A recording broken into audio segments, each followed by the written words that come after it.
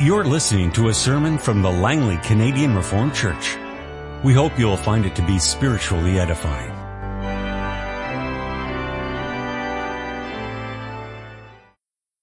Let us together open the Word of God. We turn to three different passages in the New Testament. First of all, to Romans 4, verses 18 to 25. Against all hope, the Scripture says there, Abraham in hope believed and so became the father of many nations, just as it had been said to him, so shall your offspring be. Without weakening in his faith, he tested or faced the fact that his body was as good as dead, since he was about 100 years old, and that Sarah's womb was also dead. Yet he did not waver through unbelief regarding the promise of God, but was strengthened in his faith and gave glory to God, being fully persuaded that God had power to do what he had promised. And this is why it was credited to him as righteousness. The words "it was credited to him" were written not for him alone, but also for us, to whom God will credit righteousness, for us who believe in him who raised Jesus our Lord from the dead. He was delivered over to death for our sins and was raised to life for our justification. And we turn to Colossians chapter 3, the verses 1 to 10. Since then you have been raised with Christ, set your hearts on things above where Christ is seated at the right hand of God. Set your minds on things above, not on earthly things, for you died.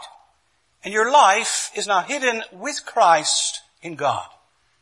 When Christ, who is your life, appears, then you also will appear with him in glory. Put to death, therefore, whatever belongs to your earthly nature, sexual immorality, impurity, lust, evil desires, and greed, which is idolatry. Because of these, the wrath of God is coming. You used to walk in these ways in the life you once lived, but now you must rid yourself of all such things as these: anger, rage, malice, slander, and filthy talk or language from your lips. Do not lie to each other, since you have taken off your old nature or your old self with its practices, and have put on the new self, which is being renewed in knowledge in the image of its Creator. Then we turn to Philippians chapter 3, the verses 17 to 21. Join with others in following my example, brothers, and take note of those who live according to the pattern we gave you. For as I have often told you before, and now say again, even with tears, many live as enemies of the cross of Christ. Their destiny is destruction, their God is their stomach, and their glory is in their shame. Their mind is on earthly things. But our citizenship is in heaven, and we eagerly await a Savior from there, the Lord Jesus Christ, who by the power that enables him to bring everything under his control will transform our lowly bodies so that they will be like his glorious body. I preach to you this afternoon from the Word of our God as the Church summarizes and confesses this in Lord's Day 17 of the Heidelberg Catechism. How does Christ's resurrection benefit us? First, by his resurrection he has overcome death, so that he could make us share in the righteousness which he had obtained for us by his death. Second, by his power we too are raised up to a new life. Third, Christ's resurrection is to us a sure pledge of our glorious resurrection. Beloved congregation of our Lord and our Savior, Jesus Christ, we have come in Lord's Day 17 to the great turning point. From here it is that the Creed moves on from humiliation to exaltation. Finally, the passion, crucifixion, and death of Jesus Christ is over. It's all done. And now it is on to the resurrection, ascension, return of our Lord Jesus Christ. You can say from the darkness we have gone into the light.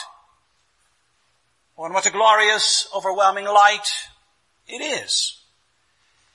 And so as we now turn to Lord's Day 17, our hearts are filled with expectation and anticipation. Well, what's this? Only one question and answer in the Catechism on the great resurrection of our Lord? Only a few words dedicated to this most momentous of all events? Only a quick passing glance at history's greatest moment? Truly, what is this but disappointment? For consider, if we were writing the Catechism today, I think we would do it differently. For example, we would ask what happened to our Lord after his death and burial. And we would answer 3 days later, he arose as the victor over death and the grave. And next we would ask, in anticipation of the skeptics, of course, can you prove this? And we would answer, indeed, for our risen Lord appeared to the women, to all of the apostles except Judas Iscariot, to the 2 men on the road to Emmaus, to 500 brethren at one time, even to his betrayer, Peter, and to his estranged brother James. And thereafter the question might arise, who is to say that his disciples did not steal his body and make up all of these resurrection stories? To which the obvious answer would be, it is impossible to explain otherwise how his weak disciples became such bold and committed apostles, even to the point of being willing to give up their very own lives. Liars are never willing to die for their own lies. And now, no doubt, beloved, more questions and answers along these lines could be dreamed up. But I think you get the point. We had expected more from Lord's Day 17. We had expected a fuller, longer treatment. We had expected far more hallelujahs. But nevertheless, it is not to be. We need to make do this afternoon with what we have received. And what have we received? A short, pointed, 3-part answer. And indeed, when we now take a closer look at this answer and try to grasp what it is telling us, we can see that it is not quite as disappointing as it first appears to be. As a matter of fact, as we think about it and reflect on it, we see that there are some things here that can be salvaged. For what does the old Heidelberger do? It feels no need to defend the resurrection of our Lord. And indeed, I might add, it was written in a time when the resurrection of the Lord needed no defense. Almost everyone believed it, embraced it, accepted it. Rare was the skeptic, the doubter, and the denier. To be one of those was an instant ticket out of civilized society and into the wasteland and oblivion. And hence the Catechism doesn't bother to formulate all kinds of questions and answers that we might find necessary today. After all, our world is a world of growing ignorance, unbelief, and indifference. Well, how the world has changed since January the 19th, 1563. So, beloved, as we turn to the Catechism here, we are turning, one could say, to a better time, not to wax nostalgic. We are turning to a time when it was not necessary to prove, but simply to mine. To mine all of the treasures and the riches and the profits of the resurrection. And so what precisely are these profits all about? These riches? I preach to you this afternoon on the following theme, very simply, resurrection profits. And these include 3 things: the fact that our old life is changed, Our new life is launched. Our future life is promised. Well, beloved, of the three prophets identified by the Heidelberg Catechism, the first one may be the hardest to grasp.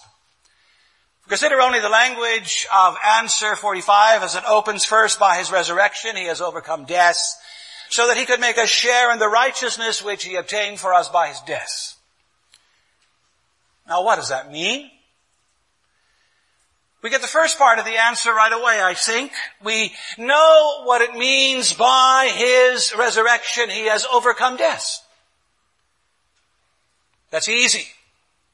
It's obvious. Christ Jesus, it's saying, by rising from the dead, has defeated it, disarmed it, and overcome it. And that's great. Awesome. But then we come to the second part of the answer. The part that reads, so that he might make us share in the righteousness which he has obtained for us by his death. And now here we tend to run stuck. What does this mean? Why that big word, righteousness? And how do we as believers get to share in the righteousness? And what's this about obtaining Christ's righteousness? In short, what does all of this mean? And how does it profit us? Of course, beloved, we could skip all this. I suppose that in doing so, we would be in keeping with the spirit of the age in which we live. Today, people are into theology light, L-I-T-E. Like beer. Stripped down to the bare essentials. Today, even Christian people are not really famous for being diggers, or questioners, or debaters. Today we tend to be famous for the 10 easy steps or Dummy's Guide to Theology. And as well, there's all this postmodern stuff. It tries to tell us that feeling is more important than thinking. The truth is simply a matter of one's own interpretation, and that everyone's interpretation of the truth is equally valid. So who cares about righteousness? Well, beloved, I would say to you, the Apostle Paul cares about it. And if he cares about it, that means the Holy Spirit cares about it. And if the Holy Spirit cares about it, then you know God cares about it. And what does Paul write? Look at the last verse of Romans 4. We read it together a few moments ago. What does it say? Christ was delivered over to death for our sins and was raised to life for our righteousness. And you thought that the Catechism had invented that big word righteousness, didn't you? Nothing doing. It comes straight from the Apostle Paul and from the Holy Spirit. And that must mean that it is something important. And it is. But what does it mean? Well, I would say to you, for an answer, you need to read not simply Romans chapter 4, the last part, but you need to read those first 4 chapters of Paul's majestic epistle to the Romans. And what is Paul doing there? Well, you can say he's describing the very foundations of the Christian faith. And where do those foundations begin? They begin with an acknowledgement, with a confession, with a fundamental realization. And what is it? It's the admission that all people are sinful. That there are no perfect people on the face of the earth. And of course the Jews might claim to be the exception because they have the promises, the laws, and the covenants. And in addition, the Gentiles might also seek special status due to their ignorance. But the Apostle Paul dismisses all of this. He says the Jews and the Gentiles alike are all under sin. You read that in Romans 3:9. And then he pounds the message home by quoting from Psalm 5, Psalm 10, 15, 14, 140, 36. The refrain is, there is no one that is righteous, not even one. And so what's our basic condition? Paul says our basic human condition is unrighteousness. Unrighteousness. So what? What does this matter? Well, beloved, this matters only because there is God. And this one true God is holy, just, and righteous. And this one holy true God will have nothing to do with sinners. Indeed, he is bound by his very nature to punish them, to judge them, to condemn them. Paul writes, Romans 1:18, the wrath of God is being revealed from heaven against all the godlessness and wickedness of men. And so we have this terrible situation. The situation in which man is sinful and God is wrathful. What an impasse. What a terrible dilemma. What a depressing situation. So what's the solution? What's the answer? Well, we have none. We are at a total loss. But nevertheless, thankfully, our God is never at a loss.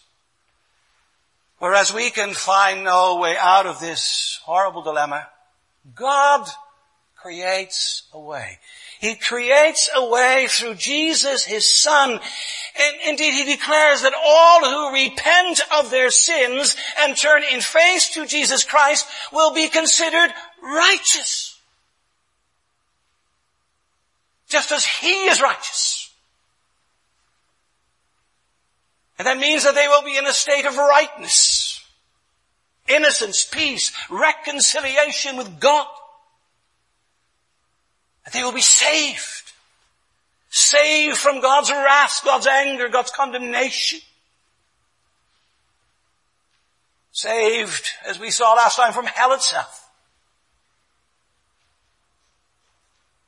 The Apostle Paul in Romans 3 says, but now. And whenever Paul says, but now, your ears are supposed to perk up. But now, a righteousness from God apart from law has been made known, to which the law and the prophets testify. This righteousness from God comes through faith in Jesus Christ to all who believe. Beloved, there are no more important words anywhere. Not in the Bible. Not in the world. This righteousness from God comes through faith in Jesus Christ to all who believe. That's what it all comes down to. That's the gospel in a nutshell. Believe in Jesus Christ, and you will be declared and treated as righteous. Sounds great. What an offer. What a relief. But wait a minute. How do I know? How do I know that all of this is true? It's just too good to be true. Excuse me for saying that. Where's the proof? Where's the guarantee? Where is the certainty? How can I be sure? And the answer, Paul says to you and I, look at the resurrection of Jesus Christ from the dead. There you have the proof you need. For what did God do? Didn't He send His Son into the world to rescue us? Didn't He load Him down with all of our sins and trespasses? Didn't He send Him to the cross to pay and to deliver for us? And did He succeed? Indeed He did. For what did God do? He saw the sacrifice of His Son. He weighed and evaluated His obedience. And then when He saw that it was perfect, He raised Him from the dead. You see, beloved, the resurrection of our Lord Jesus Christ represents God's stamp of approval on the redeeming work of His Son. And if that work were incomplete or imperfect, Christ would still be in the grave. But He is there no longer. He has been raised. Yes, and when He was raised, and this is the marvel of the gospel, all who believe in Him were raised with Him. We received a new standing. We received the confirmation of it. The road back to glory is open, and fellowship, life, and glory are all possible again. That's why Paul says here in Romans 4 that He was raised to life for our justification or for our righteousness. That's Paul's way of saying the resurrection proves our new status. We're now real shareholders in that righteousness of Christ. We're partakers of it. It's ours. It belongs to us. We may claim it and rest in it. And that means, beloved, that God no longer sees us as people under sin and condemnation. No, our old life has been defeated. Our old life has been conquered. Our old life has no lasting power over us anymore. And so, beloved, the first profit of the resurrection of Christ is that our old life has changed. But the second, because if your old life has changed, there's a vacuum, a new life has been launched. And that's what we see so very clearly in Colossians chapter 3. That's why we read it. And in Colossians 3, you also see something that Paul does so very often in his letters. First, he'll give you the theory and then the practice. First, the theology, and then the application. First, the indicative, and then the imperative. And so what do you have in the first two chapters of Colossians? He begins doctrinally, theologically, by stressing the supremacy of Jesus Christ. You can read it there in chapter 2. Christ is the image of the invisible God. Christ is the firstborn from all creation. Christ is the one by whom all things were created. Christ is before all things, and in Him all things hold together. Christ is the head of the body, the church. Christ is the beginning, the firstborn from among the dead. Why, Jesus Christ is everything. Yes, and because He's everything, everything is to be found in Him as well. In Colossians 2, Paul says that understanding is to be found in Christ, that freedom is to be found in Him, and so are all the blessings of salvation. Yes, and then we come to the opening verse of chapter 3. Since then, it's like in Romans, but then, since then you have been raised with Christ, set your hearts on things above. You understand what Paul is doing and saying here? He's moving on to the application of what he's previously said. And And he's saying that those who believe in Jesus Christ share in the resurrection of this Christ. That when he came out of the grave, he didn't come out alone. It's almost as if when Christ came out of the grave, he was dragging with him and behind him a huge throng of people. It's as if he has this huge bag, and in it are all his children, all who believe, as well as you and I who profess his name. Truly he arose, and when he went up, figuratively speaking, you and I went up as well. We were raised. But raised up to what? Well, Paul says to a whole new life, a whole new way of living. Read Colossians 3 further. It's all about this new life.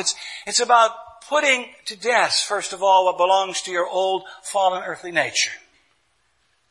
And there Paul mentions sexual immorality, impurity, lust, evil desires, greed, anger, rage, malice, slander, filthy language, sexual sins, relational sins, personal sins. It's all there. And they all need to be killed, terminated, put to death by you and I, for they belong to our old, past, pre-resurrection life. And indeed, beloved, realize very well that every time you engage in these sorts of sins, you're falling back into death. You're denying what Christ has done for you. You're turning back the clock and going back to darkness. Resist the darkness. Battle the darkness every day with the help of the Holy Spirit. And at the same time, make it your aim to put on different stuff, the stuff of the new and the resurrected life. What's it called? Well, he says it's called compassion, kindness, humility, gentleness, patience, forgiveness, and love. Does your life begin to look like that? Compassion, kindness, humility, gentleness, patience, forgiveness, and love. Paul says those are the things on which we must now set our hearts. These are the things that are above, he says, where Christ is. So, beloved, you begin to see how the resurrection of Jesus Christ should be a springboard for a whole new way of living. If we love our Savior, if he is our greatest joy and our heart's desire, then we shall live as he wants us to live. Then we shall put on his virtues. Then we shall not go back to the old life that he has conquered, but on to the new life that he has won for us. In short, beloved, Christ must be our incentive, our aim, our joy, our love, our life. And truly, when he is that, then we can also look forward to the third prophet, as you find it in Lord's Day 17. And what's the third prophet? Well, it is resurrection. It is our resurrection, our glorious resurrection. Let's look finally at Philippians chapter 3, the last part. And there you're told that the Apostle Paul is in tears. Why is he in tears? Because he writes, many live as enemies of the cross of Christ. In what way? Well, he says because their destiny is destruction, their God is their stomach. You are what you eat. Their glory is in their shame. But their mind is fixated on earthly things. Who's he referring to? Well, first, of course, he's referring to unbelievers who reject the gospel. But secondly, he's also referring to those who once professed to be believers, but who have now fallen away. And hence the tears and the heartache. But then suddenly, he turns to the believers, to the faithful. And what does he say about them? Well, he says that they are citizens of a different realm of heaven, that they are living a life full of joy and hope because their Savior is coming back. And they're living a life of expectation, for they're convinced that a better and brighter future awaits them. A very personal kind of future. What kind of future is this? He says it's a future filled with a new body, with a glorious, everlasting, transformed body. Do you know what that will be like? No, but that doesn't matter. For already we know someone who possesses this kind of body, namely Jesus Christ himself. Read the Gospels. When Jesus Christ rises from the dead, he rises in possession of a new and glorious body. We meet him in a body that seems to have no barriers, no vital need even to eat, no restrictions, no limitations. It's the same, but it's not the same. It's somehow more and better and higher and greater and more glorious. And now Paul says, so shall we be as well. Do you suffer from some sort of disability now? Do you live with pain in your body every day? Do your eyes or feet or hands no longer work as they should? You look forward to a better body? Well, guess what? It's coming.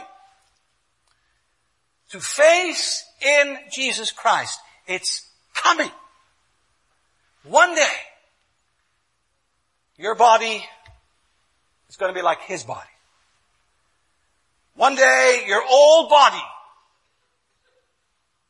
is going to get overhauled and transformed unimaginably. And then you're going to say, I guarantee it, now I finally know what real living is all about. What a life. See, beloved, there's so much to look forward to. Thanks to the resurrection of Jesus Christ, this life and our future life takes on a whole new dimension. A dimension overflowing with glory. And as you wait and long for it, Paul says on behalf of God himself that only one thing is needful. Only one thing. He writes that in chapter 4, verse 1. And the one thing is this: stand firm in the Lord. Stand firm in the Lord. Amen. This has been a sermon from the Langley Canadian Reformed Church. For more information, please visit us on the web at www.langleycanrc.org.